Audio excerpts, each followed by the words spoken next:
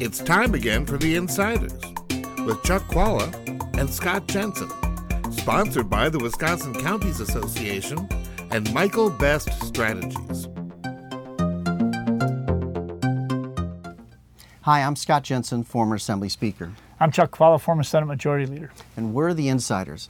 So, Chuck, we've got the February 18th primary coming up here. There's some interesting races for the Supreme Court, for Milwaukee Mayor, for Congress up in the 7th Congressional District.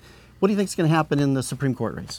Well, in the Supreme Court, you've got three candidates. Kelly, who's the sitting guy, who's the Republican, the conservative. It's now all partisan. Really, it's a matter of who gets through, Fallone or Karofsky. And my view is that Karofsky will win and will win handily. She's both a woman. She's also a judge.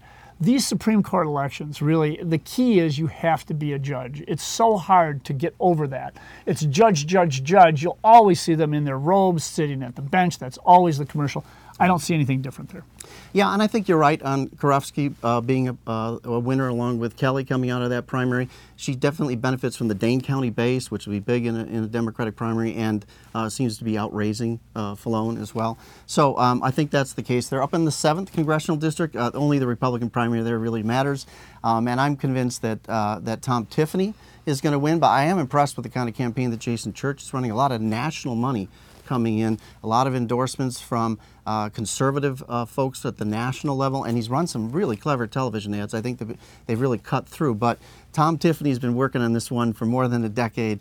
The sitting congressman, Sean Duffy, endorsed him. Scott Walker endorsed him. The establishment seems being rallying around him. I think that will be the winner of that Republican primary there. Well, you know who else had everybody's endorsements? It was that guy called Cantor out in Virginia. And remember what happened there.